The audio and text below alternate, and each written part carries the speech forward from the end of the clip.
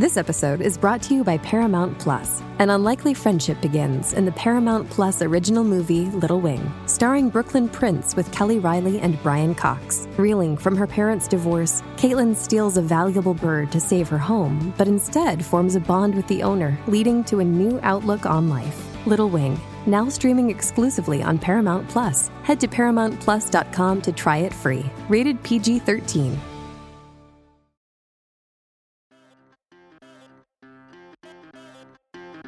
Hello and welcome to the Dadvengers podcast, sponsored by Tonka, because being tough is all about getting out and playing.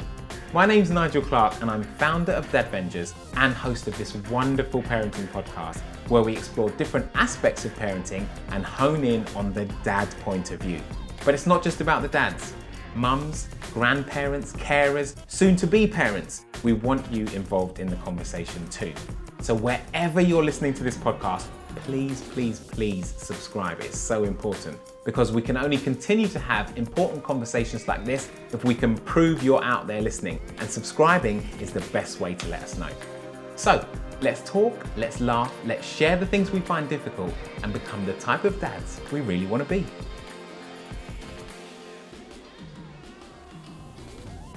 This week's guest won the 2004 Laughing Horse New Act of the Year award and has since then climbed the comedy ladder to become one of the UK's top comedians.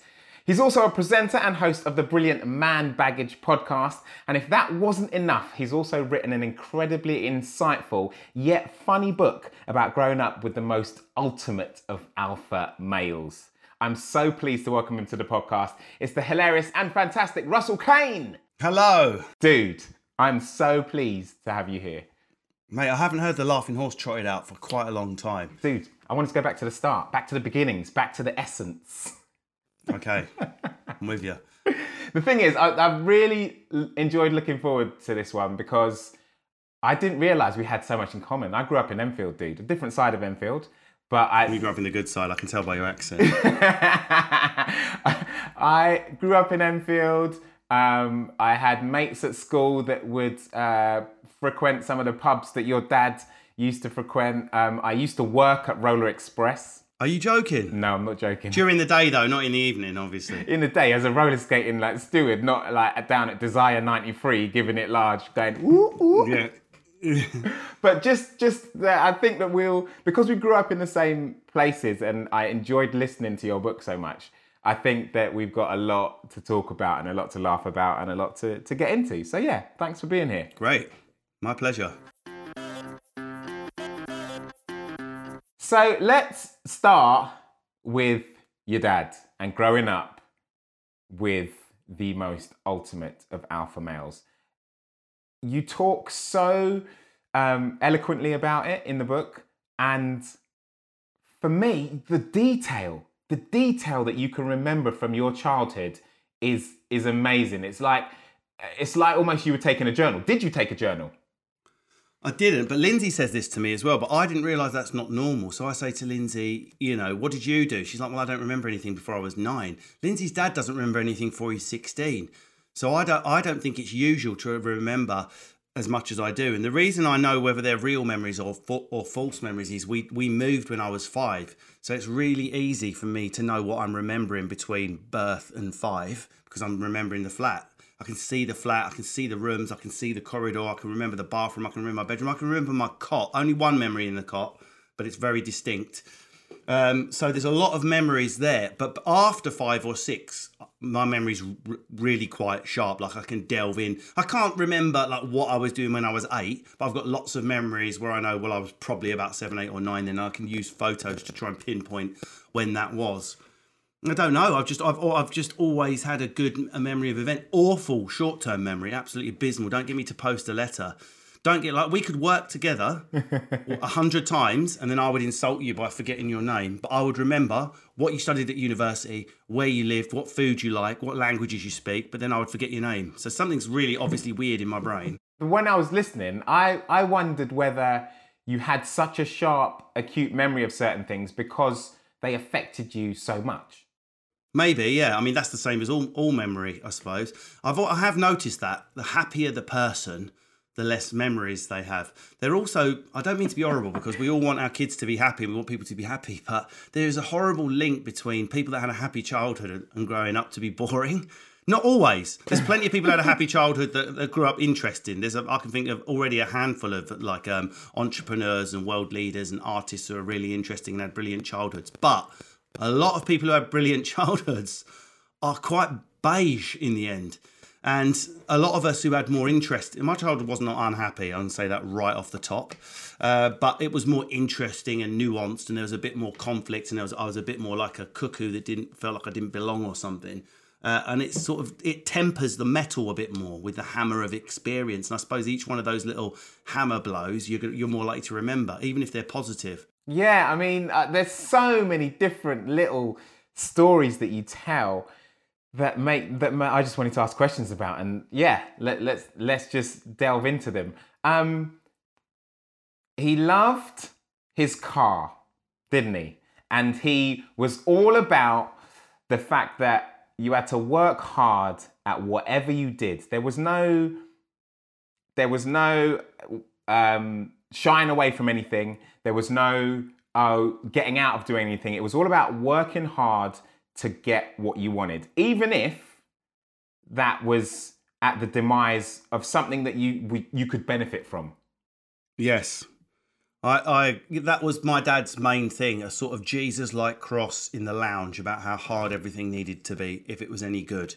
You must graft, you must work hard. Ideally, you must die from your hard work, and then everyone talks about how hard you worked after your death. So a sort of Christ-like sort of Christian. It's weird because there's no Christianity in my family at all. My dad was sort of Jewish extraction way back, but there's no Christian extraction in my family, nothing. But very, very follows that Christian narrative of sacrifice, suffering and pain is what you give to the family to bring happiness and cleanse it of sin and all that. It's almost biblical, my dad's level of misery and self-sacrifice. And that was what it was all about. Hard work and sacrifice is the only way to success. And I did a show recently with someone called Jake Humphrey, and I direct you to his amazing book, High Performance. He has a Jake's an old CBeebies person from like my right. circles. Yeah. He has proper people on, and now and again he has like a weird wildcard one like me, and sometimes they work and sometimes they don't. Apparently my episode was quite good. So I'll be like on after someone like fucking Lewis Hamilton or someone like ridiculous like It'll Be Me. And I said to him, the formula that I've come up with in life is a modification of my dad's formula. Yes, I'm successful, right? I'm successful in earning money despite the market not being favourable to my demographic. There's been obviously an adjustment at the moment. We need more representation on TV. I back that. And so for someone like me to continue to try and grow in this environment, you've got to work hard and do it on the basis of I still belong in this conversation, right? And it's very tempting to fall into my dad's habit of hard work plus sacrifice equals success. But he missed a vital component. So I actually put it in brackets, hard work plus sacrifice, multiplied by joy equals success. If you remove the joy component from your journey, you will end up rich and miserable, or poor and miserable, or trapped and miserable. Right. I guarantee it. My dad was a skilled manual labourer. He removed asbestos and insulation. He was on 40, 50 grand a year in the 90s or 80s. We were rich, what I would call upper working class. The man had nothing to be miserable about. Mercedes on the drive, 2 at the time healthy sons. My brother is very sick now, but 2 healthy sons. Swimming pool dug into the garden. I know, yes, dude, it was the story of the swimming pool. It's a former council house, yes, but get the chips off your shoulder, Dad. We've doubled the size of what was a council house into what today's got to be like a 400 grand property. Yeah, what was there to be miserable about? But it's because the hard work and the sacrifice was without joy. And people listen to this and they go, yeah, but I work in McDonald's, Russ, all very well for you. Where's my joy? You need to look either using meditation, faith, ninja mind tricks, or changing your job for the joy and the luck in what you're doing. Get a picture of a Syrian or a Ukrainian dad on your phone, whatever it takes to realise how lucky you are to be sat in your comfy sofa after flipping burgers or whatever. Find the joy in what you're doing, or don't do it, or change the way you're operating. Then the money will come with the happiness. If money, and also you get to define the elements in that equation. Success doesn't mean money. Success means whatever it means to you. I'm a massive believer in what you just said about enjoying what you do. I'm an advocate for that as well, through and through. If you enjoy what you do, you're going to work harder at it. You're going to enjoy it while you do it. You're going to push it to new levels. You're going to push it to new boundaries. And then you will just feel more fulfilled as a person. So I am in full agreement to all of that. Ultimately, it's the short answer to your question is it blighted my dad's life and he died a miserable man with a 40 grand Mercedes on the drive and a 300 grand house. How'd you die miserable like that? How? What I also took from the book about your dad was that he was the way he was because of the experiences that he had as a child, again. And your nan was not the nicest of people, was she? No, she was a bitter, twisted, up old harridan, bronchial, emphysemic, smoking, stinky old witch. I mean, she died when I was 7. I don't remember anything except the sort of crone in the corner of the room. She hated me because I was dark-skinned, dark-eyed and dark-haired. I mean, you've got to understand how complicated this is. I know, obviously, you're black, so there's the whole thing about colorism where you come from. But imagine how f***ed up, if I can even appropriate the word colorism for this conversation, is when you're coming from Jewish extraction and your nana, much as she's half Jewish, Nana Eva, is praying for a blonde child. I suppose it's the same thing, really. But it's more complicated. I know it's complicated when black people who should be proud of African heritage are lusting after light skin. That's complicated enough. But imagine if you're lusting after light skin when the people who lusted after light skin got boners over butchering you. I mean, that's so f***ed up. And so my great-granddad, the Jewish one, Granddad Wolfie, he would cross the street from Jewish people. He would not want Jewish people in his shop. So he was racist. And I think you can't... There's a debate about whether you can call Jewish a race. You can. You can measure the DNA. You can see it. Ashkenazi Jew is in the blood. You can measure it. It is a race. It's not even a debate. And so he's racist. I mean, I didn't even know that was a thing until I got to 11 or 12 and my dad explained it to me. And so Eva was lusting after this blonde child. My dad came out, blonde hair, blue eyes, blonde curly like Jew fro hair. And of course I come out, this sort of dark skinned gypsy looking thing because of my mum's side. So I represented so much. I was taking her baby David out of the home, aged 35. And I was this sort of dark-skinned cuckoo that was nothing like him. I wasn't masculine. I wasn't into football and climbing. I was effeminate. And there was just no connection there. And she'd put into my dad that everyone always lets you down. It will end in...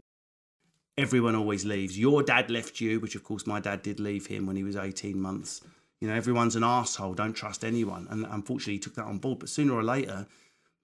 And this is a big conversation we've had in 2020, if you like, a cultural conversation. You've got to break those chains of misery from the generation. But otherwise, you're enjoying your wound. You know, like, oh, look at my wound. And it only gets you so far.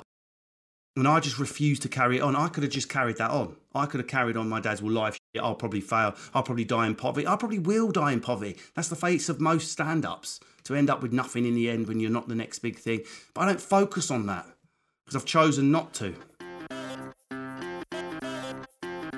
Do you think there was a defining moment where you said, right, I'm never turning out like that. I'm going the opposite way. I'm going to make some sort of change so that I don't end up like my dad? Well, so I was obviously born a bit weird and different with all this energy. Everything I've turned my hand to, I've worked harder. I'm average intelligence, average height, average... I don't think you're average. I've measured it.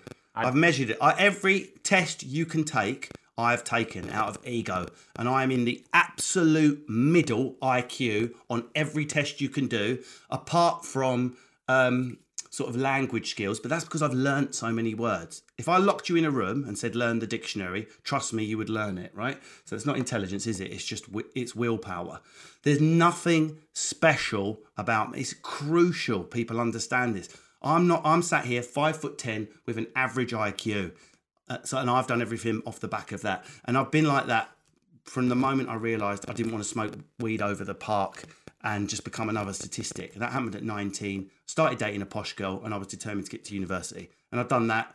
I did it with a jewellery career. I did it with an advertising career. Now I've done it with comedy. So all those things were happening anyway, which were unlike my dad. My dad was quite defeatist. What's the point in trying? The point where I threw away the life lose your temper down on yourself fully was when I did the Hoffman process. And that was much later on. In fact, that was in 2009. And the Hoffman process is a residential course where you just, I wouldn't call it therapy, that sounds a bit extreme, but you just sort of get to the bottom of any demons. And that was the tape that my dad had put in there. Doesn't matter how good it is, you are, it will turn shit, it will fail, it will turn crap. If you can't find your car keys, why not put your fist through the connecting wall? All of that stuff. I didn't want to have children or get married with those traits. So there was an incident, I lost my temper, and I thought, I'm getting that fixed. I've never hit another human being, even at school. I've never hit a man. I've never had to even defend myself in a pub. It's always hurting myself, punching a wall, ripping a wing mirror off. And I headbutted a plate, basically. I lost my temper, cut my head open really bad, ended up in hospital. I was like, I could have blinded him. This is fucking insane behaviour over a mislaid car key or something ridiculous. And I was getting it's all bordering on self-harming. It was getting dangerous. I thought, I've got to get it fixed. And I think that was the moment I buried finally my final traits of my father, just for safety. That moment was when you decided to go onto the Hoffman process? Yeah. I got stitches in this side of my head, got a scar up here. I'm lucky I got thick hair, so you can't see the scar. I had to go to Edinburgh with stitches in my head. I lied to everyone, pretending I passed out from exhaustion. I'd lied about these other marks on my arms, which are all like, being a dickhead and all that. And I just thought, this is getting ridiculous now. I'm a sort of battered husband, and I'm being abused by myself and covering it up for everyone. In fact, when I ended up in casualty, I got taken into a room, and the girl I was with at the time, she got interrogated because they were convinced, something was being done to me, and I was covering up. Wow. I've got a couple of quick questions about the Hoffman process. How long did you do it for? It's 8 days residential. Okay. You check in at the door. Yeah. You have to give your phone in. You're not allowed to exercise. They even specify, please don't masturbate. The reason is you're not allowed to do anything that distracts just from listening and talking. It's mostly group-based. Most people were what I call properly up. Antidepressant people, suicide survivors. Yeah. And there were people like me with like a middle-class problem, like an explosive temper they need to solve. And you're all thrown in, and I've never seen so many people change in a week. It's incredible. Unfortunately, there's an NDA, so I can't describe what takes place. The reason is the surprise is part of the therapy. If I were to describe it, you wouldn't be able to do it because the shock of, you want me to do what today, is taken away because you would know what was coming. Wow. That's really, really, it's exciting and inspiring. And it throws into that whole men accepting therapy and wanting to change and that whole thing. So I want to touch on that while we're here. You went and did that on your own because you realized you got to a moment where you're like, no, this is silly. Men don't often, and I'm painting broad strokes here, men find it hard to get to that point. They will lie to themselves over and over and over and say, no, I'm all right, I'm fine. I'm one of the lads, I'll be all right, I'll be able to get through it. And getting them to that point is really, really difficult. And even when they get there, sometimes they still won't take any support. Was there no intervention from anyone to suggest that you do that? No, because the whole thing was hidden. The only person who knew about it was the girl I was with at the time. People would be, I'm such an unviolent person. Like I come from quite as you know, the rough side of Enfield. There was 2 doors down for weed, another door down for solid, trips 3 doors down, amphetamine, MD, everything you wanted. Yes, there was... Brims down, baby, brims down. Yeah, the gang thing wasn't as big as it was today, although I believe Enfield is literally, as far as I understand, the stab capital of London now, unfortunately. Wow. So there was those rough elements. So I've grown up in that environment, getting high, going to pubs. I've never been in a pub fight. I've never been in conflict. I've never had to hit anyone. I am the guy that can diffuse any situation, which is why I've ended up doing what I'm doing. So I think people will be shocked. I've only just started talking about this year, by the way, to hear that I had a sort of violent trait in me where I can't imagine you slamming the door and being like, people can't imagine me taking that book off the shelf and ripping it in half in a temper, but that's the thing I've done before. And it's just whatever part of my brain that's supposed to regulate temper just wasn't trained properly. Now, it might be I might have been born with it, but it's much more likely I've learned it from my dad, who would like. I would say so. From the stories you tell in the book, I would, yeah. Yeah, and never violent. And again, my dad never violent towards me. And obviously, only time I ever saw him violent towards people was in a professional capacity because he was a bouncer. But never violent towards people. Never would get out and like knock someone out in the street in an argument. You know, so I've learned not to hit people, but I've also haven't learned about emotional regulation properly. And so the only person there saying that's a bit weird was the poor girl who was tolerating me. And you know, I don't think she said you need to seek help. She was just like, "You mental, what's wrong with you?" type thing. And it was me. You've got to get to a point where you are ready to make change. It doesn't matter whether it's giving up cigarettes, watching too much porn, not ready to commit, cheating on your missus, whatever it is. It doesn't matter if your mates step in with behavioural change. You've got to be ready to make the change. With protective, it's important your mates step in if there's an acute risk of suicide or depression. Yeah. But if I'm a smoker, my mate stepping in is probably going to make me smoke more, you know. And it was habitual, this temper regulation, and it was hidden. Like a lot of depression and behavioural traits in men, it's so hidden. I've got things on my arms. I used to keep house rabbits, and I used to just say, "Oh, that's the rabbits. You know, you can't train them." Then it's not from rabbits. It's from me like punching something in a temper, like a laptop or a telly or something. It's crazy. Did you discover anything when you were on the Hoffman process that surprised you, or did you know deep down it was there already and it was like, okay, right, we've got to deal with this now? What surprised me was that it worked. I'm so skeptical. Like, therapy works a bit, and then you have to come out and you have to work at it. I have bad days and I have good days, but ultimately my therapist got me over depression. That is 99.9% of people I speak to. Mine went in with stitches healing in my head after Edinburgh, having periodically, say once a month, once every 2 months, at some weird temper thing, not within the normal realm, where I end up with blood trickling down me since I was about 14.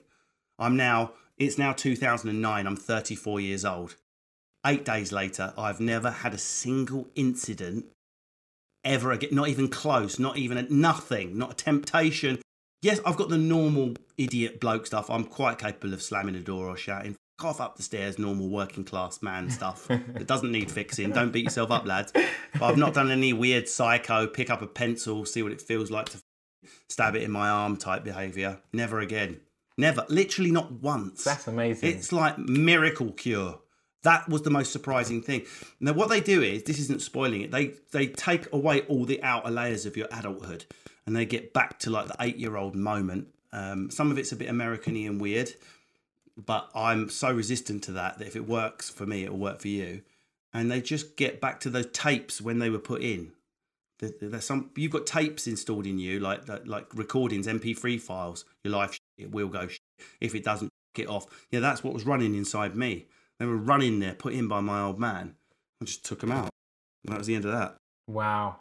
What I think men listening to this might find really attractive about that process is that it doesn't seem like it's an ongoing process. A lot of therapy that you'll go to or you hear about, you hear about years and years. You know, you've got to unpick this and go at it for a long time. I would say it's analogous to chemo. It's hot, it's intense, you're in, you're out, you're sick when you're there, and then if it works, you're cured. Not slightly cured. You're cured. Are you over cured? You come out with tools, just like you would after cancer treatment. You need to do physio, you need to work. You come out with your little pamphlet with your little Hoffman daily check-ins you can do. Obviously, there's work you can do on your own, but there is no Hoffman Part 2. They don't offer it. Every couple of months, maybe, I'll get a letter sent to me from someone that's done it, thanking me for recommending it. We are so happy to have Tonka as our sponsor this series. Basic Fun's Tonka collection is packed full of fun vehicles for kids who want to get out and get tough with their toys. So dads, you've got no excuse. Grab that mighty steel classic truck. It's time to head to the sandpit for some tough play. So from listening to the book, it sounds like you've spoken to your mum about growing up and the way your dad was. What did she think about the whole situation? So my mum was useful as a sounding board, helping me to remember stories, but I don't take it too far with her, otherwise it descends into, what do you want to do? Get a time machine and pick a better man to mate with type thing, which I don't want to make her feel guilty for having me, which is that's the only place the conversation can end up, because you've got to remember, I was never abused, I was never hit, I never went hungry. We went on a nice, from when I was 11, foreign holiday a year. We lived in a nice house. So my mum's done nothing wrong by standing by my old man. There was no bad things happening. We were just different people.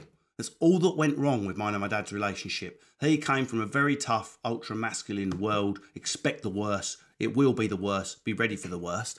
So we just weren't compatible as human beings. That is no one's fault, you know. My mum was young when she had me, not as young as my nan, who was 16 when she had my mum. So you didn't really have time. You know, you get into your mid-30s, if you have kids in your 30s, you really think about you look at that woman different. Like if I think about the girls I was dating in the 20s, I was probably attracted to the slightly f***ed up ones whose dad went away, because they were normally quite good in the sack, normally. And then you get into your 30s and you think it's more attractive when you see a girl and she's with a mum and dad that didn't divorce, and her dad's really gentle and kind, and they're engaged in hobbies, and you think, shit, she's probably not going to be a nutter when she drinks white wine. And that becomes more, and of course it's true. And so I just think there wasn't time for my mum to evaluate my old man on that level, because she was so young herself. It's one of the things that you talk about as well, people having children young in the circles that you were around, and how you didn't want that to be you. When I was in my first relationships, like 16, 17, I was sort of, oh my God, I want to have kids with this person. If I could just we just need to get to 25. 25 was when I want to have children, sort of thing. Because that was, you got to remember, to me, that was older. So my cousins, male and female, will all start having their first children around 16 and 17. At least 5 or 6 of them had done that, as did all my aunts and uncles, including my mum, although my mum waited to the grand old age of 20 to have me. But once I got past that initial chaotic late teenage relationship and started to see a world out there with university, and I saw mountains in the distance, I suddenly realised, let's get my nest feathered first. Let's get it properly feathered. I don't want to take it too far and be like a creepy 70-year-old dad or anything. I thought if I just roughly follow the biology of a woman, then it's it's fair then. So a woman can still have babies until she's in her mid-40s, a lot of women, and certainly by 40. So I thought, as long as I've had my babies by the time I'm 41, 42, let's just go for it. And that was my thinking. And sure enough, Minna came along when I was 39, and it's worked out like clockwork. It was just, I wanted my shit in order. I wanted money in the bank. I wanted a house. I wanted my career established. I didn't want to do it the other way around. Were you worried about being mentally ready for it? Yes, but not after Hoffman I wasn't. So that changed that as well. Yeah, but I've always been good with, my mum was a nanny and a childminder, so I'm very comfortable, particularly around small babies. I know all about sleep and feeding and all the routines and all the stuff that a lot of men worry about. I know backwards because of what my mum did for a living. And in fact, with me and Lindsay, I actually sort of led that side of things, the routine, the sleep routine, the feeding, the weaning, the nappies, the breast pump. I was in charge of all of that because that's what I knew, and I enjoyed it. So I wasn't scared that I wouldn't be mentally ready for that side of things. It sounds like, the way you describe it, you were fully immersed from day dot. As soon as Mina was born, you were up in it, involved, getting stuck in. There are a lot of men that don't do that. There are a lot of men that don't feel as comfortable as you felt to do that. How important is it, and how much did you realise, or did you know that you benefited from throwing yourself in? The first thing I would say is mine and Lindsay's setup is definitely not normal. I know that because every time I talk about it, the couples that we're speaking to, the woman's jaws on the floor. So you shouldn't follow what I'm about to say, because it doesn't fit in with 90% of men and 90% of women. However, if you can do a little bit of what I'm about to talk about, it will definitely help you bond with the baby. But broadly speaking, as a man, sadly, even though we're post-feminist and we're supposed to be equal, we're not. Your role for the first, certainly 6 months, probably 18 months, is to sort of assistant manager at the side, checking if anything needs doing, and normally being told to f*** off. Which isn't too hard a job to be able to do. No, but if you want to be involved as a man, you'll feel quite inadequate, and like you get this jealousy sometimes because it's mummy and baby, and then you can be sometimes in the spare room. You're like, what the f***? I've created something that's chucked me out of the nest. There's a bit of that goes on. If your wife has a C-section, like mine did, you will be in the deep end whether you like it or not. Lindsay couldn't pick up the baby. Lindsay couldn't change a nappy for 14 days. So you're talking about a proper newborn still with a bit of umbilical hanging off, and you're doing everything. You're lowering it into the bath for the first time. Lindsay couldn't even have a bath for 10 days because she couldn't get the stitches wet. She could only like stand up around a sink, and she needed her mum to help her wash. So I was in at the deep end anyway, mechanically, but there's no reason why you shouldn't be. The problem is a lot of women go into this sort of animal mode where they don't want that, and you're just going to just have to respect that. It's as simple as that.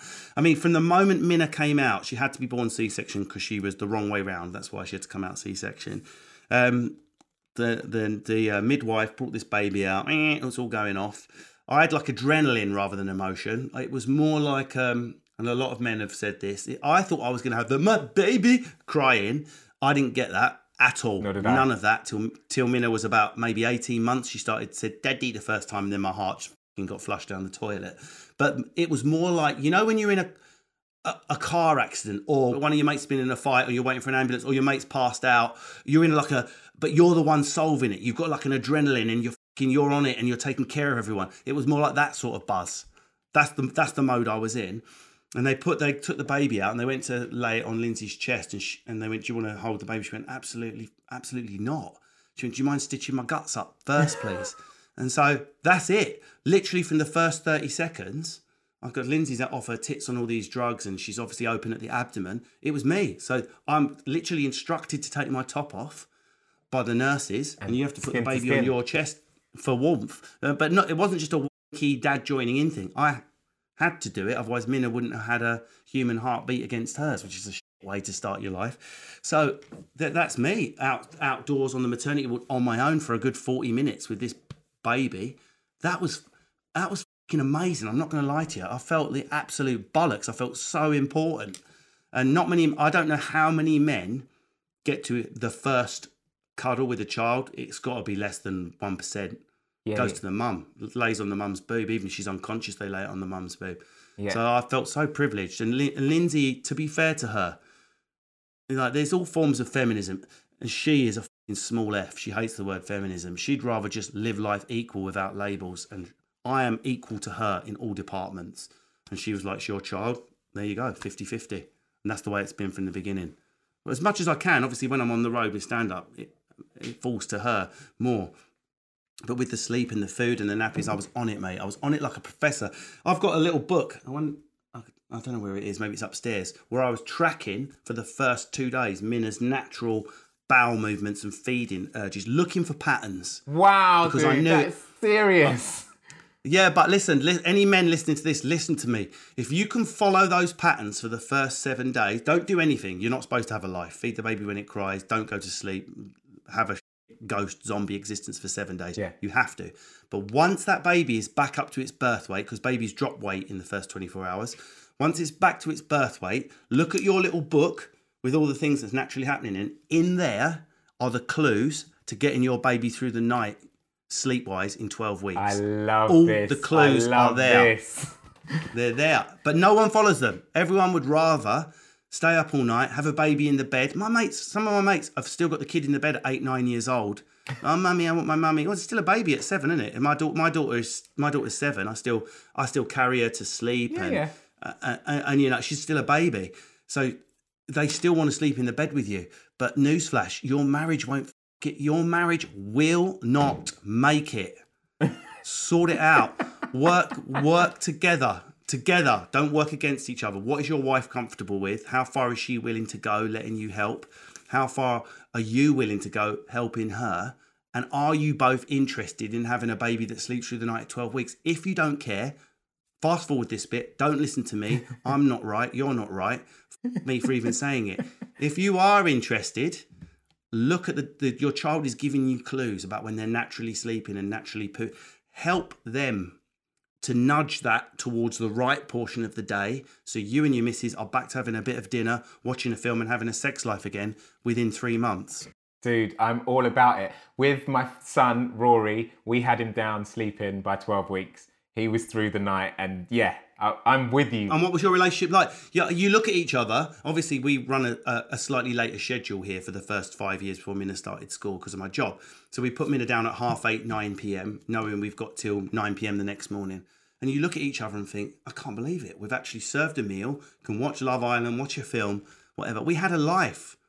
We had a life as a couple within 12 weeks. I've got friends that have got kids aged 5, 7 and 8. They still don't have a life. At all. Nothing. We make rods for our own backs.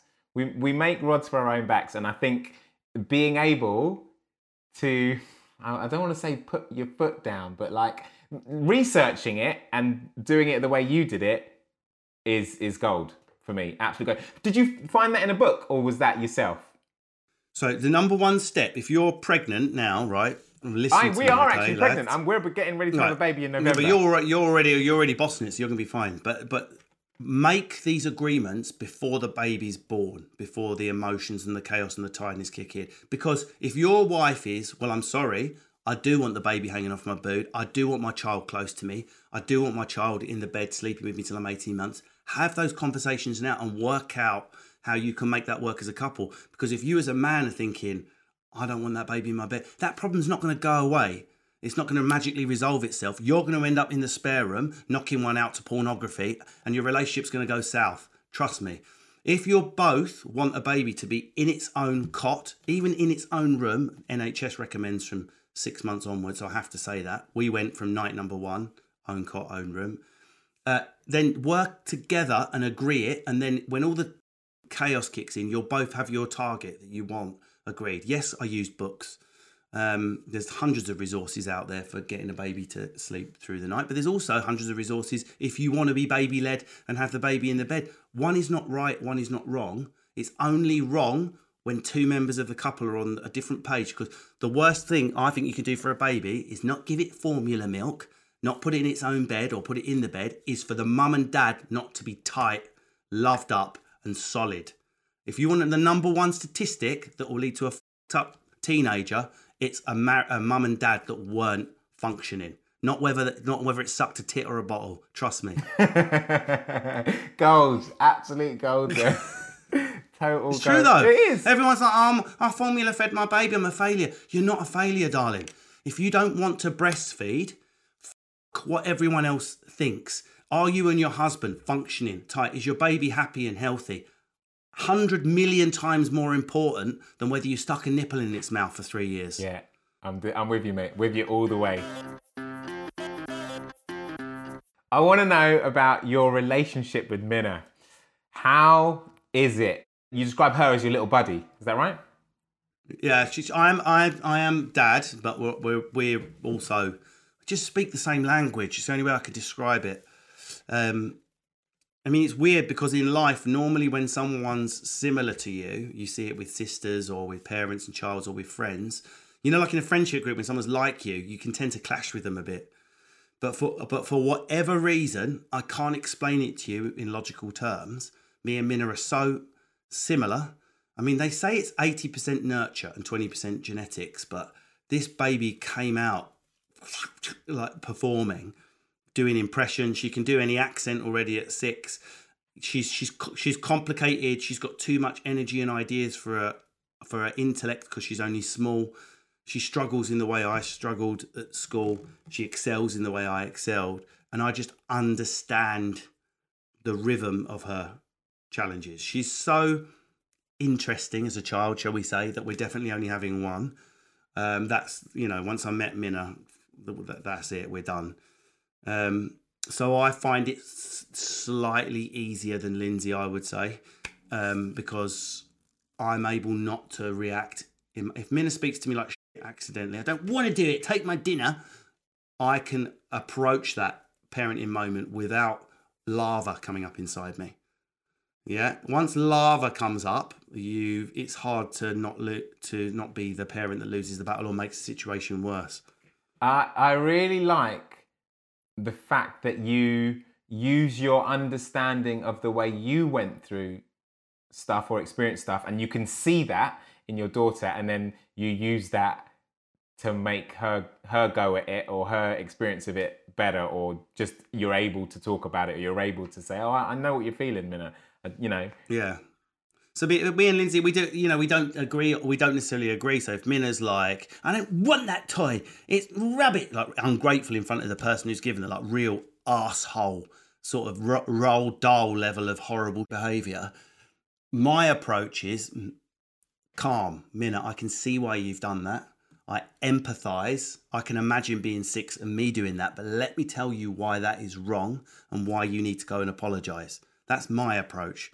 Whereas Lindsay, in fact, we had a discussion about this the other night, quite a heated one. She would rather I was a bit more, stop it now, a bit more alpha. I do some of that, but I pepper it throughout the week. It's not my default, and I don't find it doesn't come naturally to me. And that's probably where I'm kicking against how my dad was, maybe. I don't know. And I've got to improve. Also, a really bad habit where Lindsay will say, Russell, she's, it's 2 minutes in the bath. You need to tell her. She needs to get out. And I'll come in and go, so Mummy said, and I'm like, fuck, I've just stitched Lindsay up there. Rather than coming in and saying 2 minutes out. So I'm sort of subcontracting the bad guy stuff to Lindsay. And I'm not doing it on purpose, but that's a bit of cowardice and wanting to be liked by my little buddy on my part. I've got to work on that, and I'm working harder on it. That's good, man. That's good. You threw something up into my mind there after you said about Minna and the gift and not being appreciative of the gift. It made me think of in your book when your dad wasn't appreciative of a gift and when your nan wasn't appreciative of a gift as well. And, it makes me think about whether there are traits that we don't even realise that are genetic, that just run through us in a way that we have no idea about. There's a thing at the moment. I don't think that's a controversial thing to say, what you've said. Who knows? Is there a gene for empathy? Yes, there is. And part of when you receive a gift is having enough empathy to make sure the other person's feelings aren't hurt as you open it. And that's something that grows as you get older. A 6-year-old doesn't have that part of their brain yet. But will Minnas grow as less capacious as someone with more empathy? If it's genetic, yes. I think what's more controversial, and I don't buy into what I'm about to say, is epigenetic theory. And epigenetic theory says that Minna's granddad on Lindsay's side, Lindsay's granddad, Ukrainian, he just passed away last year, sadly. Thank God he's not seen all this stuff in the news. He went through the first Ukrainian in the 40s. He was 94, so up, whole family slaughtered in front of him, blah, blah, blah. Now, some epigeneticists believe that the pain of what Andrea Snichny experienced can be passed down in the genes so that my daughter can grow up with an oppressed Ukrainian chip on her shoulder. I think shit like that is dangerous, personally. I don't want to live in a culture where someone can say, even though I never experienced Russian enclosing my land and slaughtering my family, somehow I carry that pain in my genes. I'm calling bullshit on that theory. Sorry. And even if it is real, you for even going with it. Don't give in to that. It's bad enough. It's bad enough that Minna's ancestors went through that slaughter and that famine, or other people's ancestors might have gone through whatever, slavery or whatever. To start saying, I'm actually, not just history, I'm carrying it in my blood. I find that dangerous, really dangerous, because it gives you a free pass away from work that needs to be done sometimes. Totally. I wouldn't be signing up for that either. I think it's much more going to be from the fact that people in your family have talked about it. It's a chip on your family's shoulder. It's being talked about in that way, and you then feel it, and you're carrying it, and you've heard it since you were a child, and you've heard daddy talk about it and nanny talk about it and your auntie talk about it and all of those people, rather than for it to have physically been pushed down in your DNA. The scientists currently put the ratio, and they know at 80-20, 20% genetic.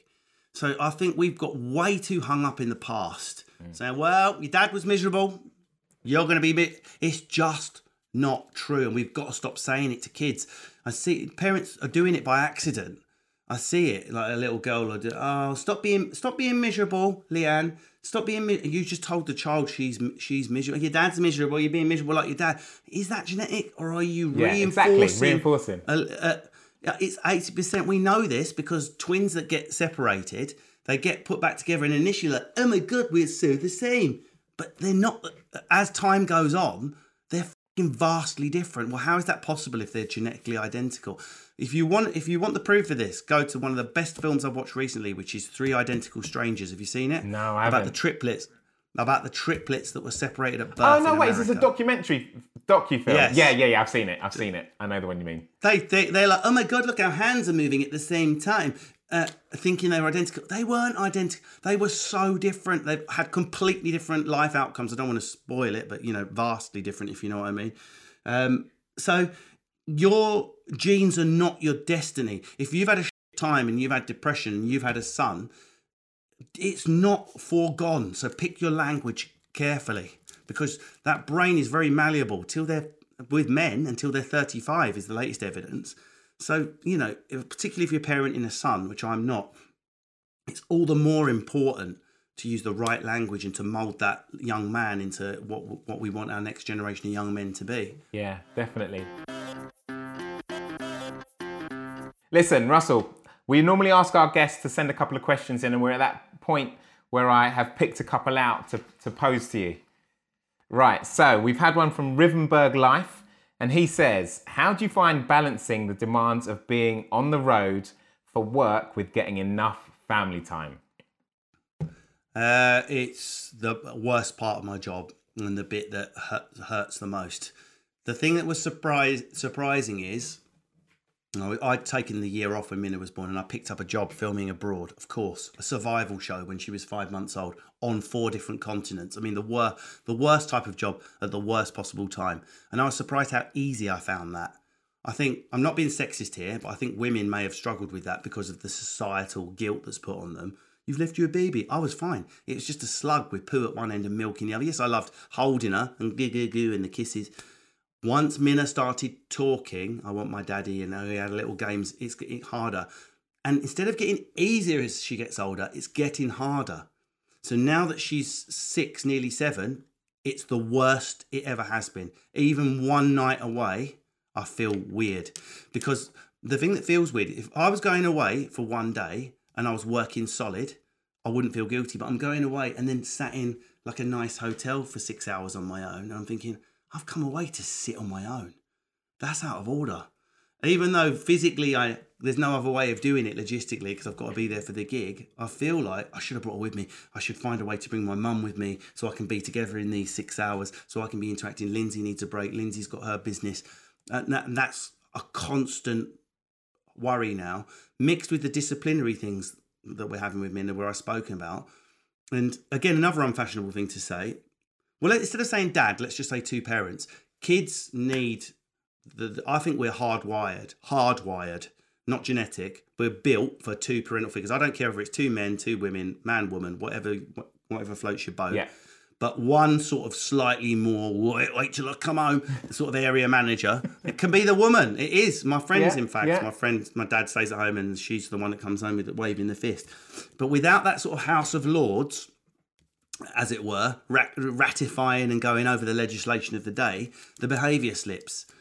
And that's the challenge. I'm having to jump onto a Zoom or a phone at night. And have you done your reading? She's like, and the phone's on the floor. I can't get in her face. Yeah. And that's what suffers. The disciplinary development suffers.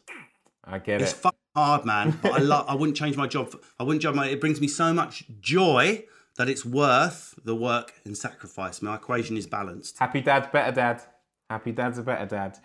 We've got one here from Ben Klopatanon who says, you mentioned in an interview 18 months after your daughter was born that becoming a father for the first time didn't change your life. Do you feel the same 7 years on?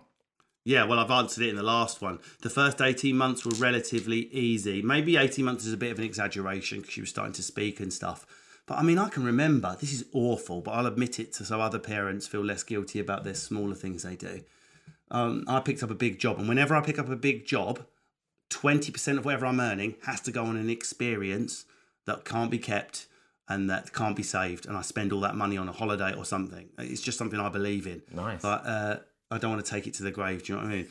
And so Minna was take 6 months 40% old. anyway, so yeah, get rid of it. Exactly. Minna was 6 months old. Minna was 6 months old. And I said to Lindsay, we're going to Antigua for 5 nights. You and me. We're leaving our baby for 5 nights solid. Now I'm very lucky. We got two nanas. We got Nana South and Nana North. So Minna went to stay with my mum, I think, and we just got on an aeroplane and we went. And I was able to do that. I couldn't imagine doing that now. I could not imagine it. So what we do now is we all go. Me, Minna, Lindsay, and we take the in-laws, and then me and Lindsay go off on little adventures here and there throughout the holiday. We might go one night clubbing, or if we're at an all-inclusive resort like we were in Turkey, we'll go to the other bar and party and roll into the villa, or that we might have adjoining hotel rooms. So now Lindsay and I, we do take little date nights away, but we don't go past 1 or 2 nights. No, that's lovely. That's really, really lovely. Okay, there's one question we ask all of our guests, and it's this one. If you could have a dad superpower, what would it be and why? I think it would be able to, just see into the future by 5 seconds when a temper's going to boil over. You see some of the X-Men that can just go and come back to the present moment. So, because if I could get in there, once a 0 to 8-year-old has bubbled over, you've lost an hour or two. There's red eyes. The dinner's ruined. Yeah. So if you could just get a little alert that goes beep beep beep beep beep, and get like a flash. In a minute, she's going to drop a dolly's head, or she's going to speak. She's going to speak rudely to Lindsay, and Lindsay's going to snap back. You could go, Lindsay. In a moment, Minna's going to speak to you rudely. Don't speak. I'm going to handle it. Back into the seat. Imagine that like a pre-police of a meltdown. That's like Minority Report of dads. Minority Report. That's it. And I will just finish by saying, if anyone wants to know if I'm exaggerating by how highly strung my daughter is, I just want to put an issue out there that is actually more mainstream than people think. So I can only assume there's some parents out there living with this that don't talk about it. It does the child no harm. It's of no medical significance, and many kids suffer with it, and they all grow out of it. And it's where a child loses their temper so bad that they pass out. Not little bit pass out, blue, tongue hanging out the mouth, wee themselves on the floor, look like a dead baby, pass out. Wow. Right? And that's what my daughter had from 5 months till 4 years. It's called involuntary breath holding. And what happens is on the first, say you're not doing that. They go to cry and they can't get that first cry out. They keep breathing in and they're gone. It looks much scarier than it is. Obviously, the first time it is genuinely scary. You think your baby's choking or dying or something, you call the ambulance and all that.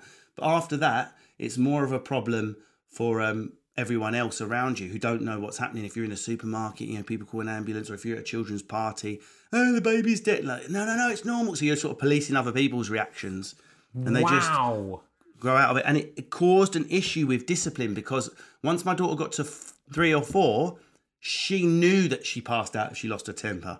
So she was able to say to me, are you going to take this dolly away from me? Because if you do... do you know what's going to happen? I've passed out. There's someone who thinks you're Nick Grimshaw over there filming. They're gonna film it. They're going to put it on. Is that what you fucking want? I'll see you at the till, motherfucker, and I'll have the accessories for the Barbie as well. Basically, that was what my life was like for 2 years. So if anyone out there is suffering from involuntary breath holding, you're not alone, and I know how embarrassing it is. It's embarrassing. Like on an aeroplane, I'm like holding a blue baby all the way home. People thought I was just... my daughter passed out 3 times on the flight from Mallorca. Because you can't really say to a 2-year-old, you must fasten your seatbelt if they don't want to fasten it. So I just had to go limp like that. And they just grow out of it. I mean, so if you want to know about disciplinary challenge, involuntary breath holding is about as far as it can go. This sounds like the most amazingly funny parenting film ever. Honestly, it's crazy. And so many people are shocked. But I went to go to the doctors. Oh, yeah, involuntary breath holding. We see about 3 a week. It's nothing. She'll grow out of it. You can't even get referred to a consultant. It's so normal. Wow. Listen, Russell, thank you so much for coming and joining us on this podcast. What have you got coming up? Have you got anything that you want to tell the folks about? Oh, I wish I could. I've just had an amazing news about a big 8-parter, so look out for that. Let's just say there's big news to come in 8-part form somewhere on some subject, on some type of thing. That's coming up, hopefully filming later in the year. I'm always working on a scripted project, which never happens. So I'm currently working on a scripted project, which will probably never happen. Summer break at the moment, but obviously look out for me. Channel 4 daytime. I'm on Steph's Packed Lunch, helping to host that. I do comedy on there, all kinds of interviews and chats, and most importantly, the tour. That is on the road until spring next year. Yes, this leg is sold out, but I've just added a load of autumn dates, and due to the cost of living crisis, tickets are available. There you go. There you go.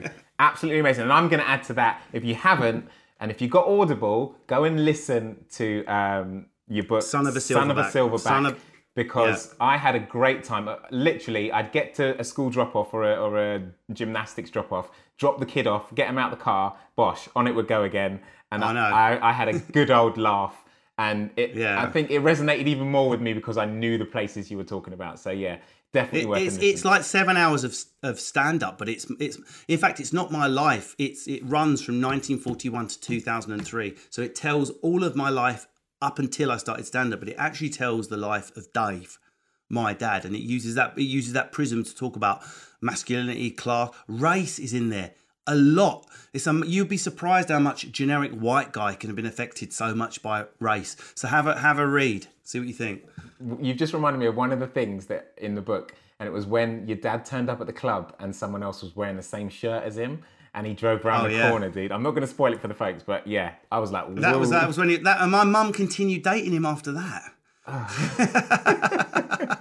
Women, man. You've only got to switch on Love Island to know that women love a psycho. Dude, have a great rest of your day. All right, thank you. Take it easy, dude. Goodbye. See you later. Woo! An hour with Russell Kane, and I could have easily done another hour or two.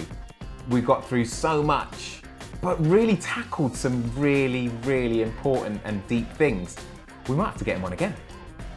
So there you go, another episode done. But what did you think of it? We would love to know. Leave us a review or a comment on Apple Podcasts or on social media about this episode or the series as a whole. And don't forget, if you want to be first to hear brand new episodes, make sure you subscribe via your preferred podcast platform. To find out more about Dadvengers, make sure you head to our website, dadvengers.com, where there is information about our live chats, our dad walks, our blog posts, and more. We'll see you soon.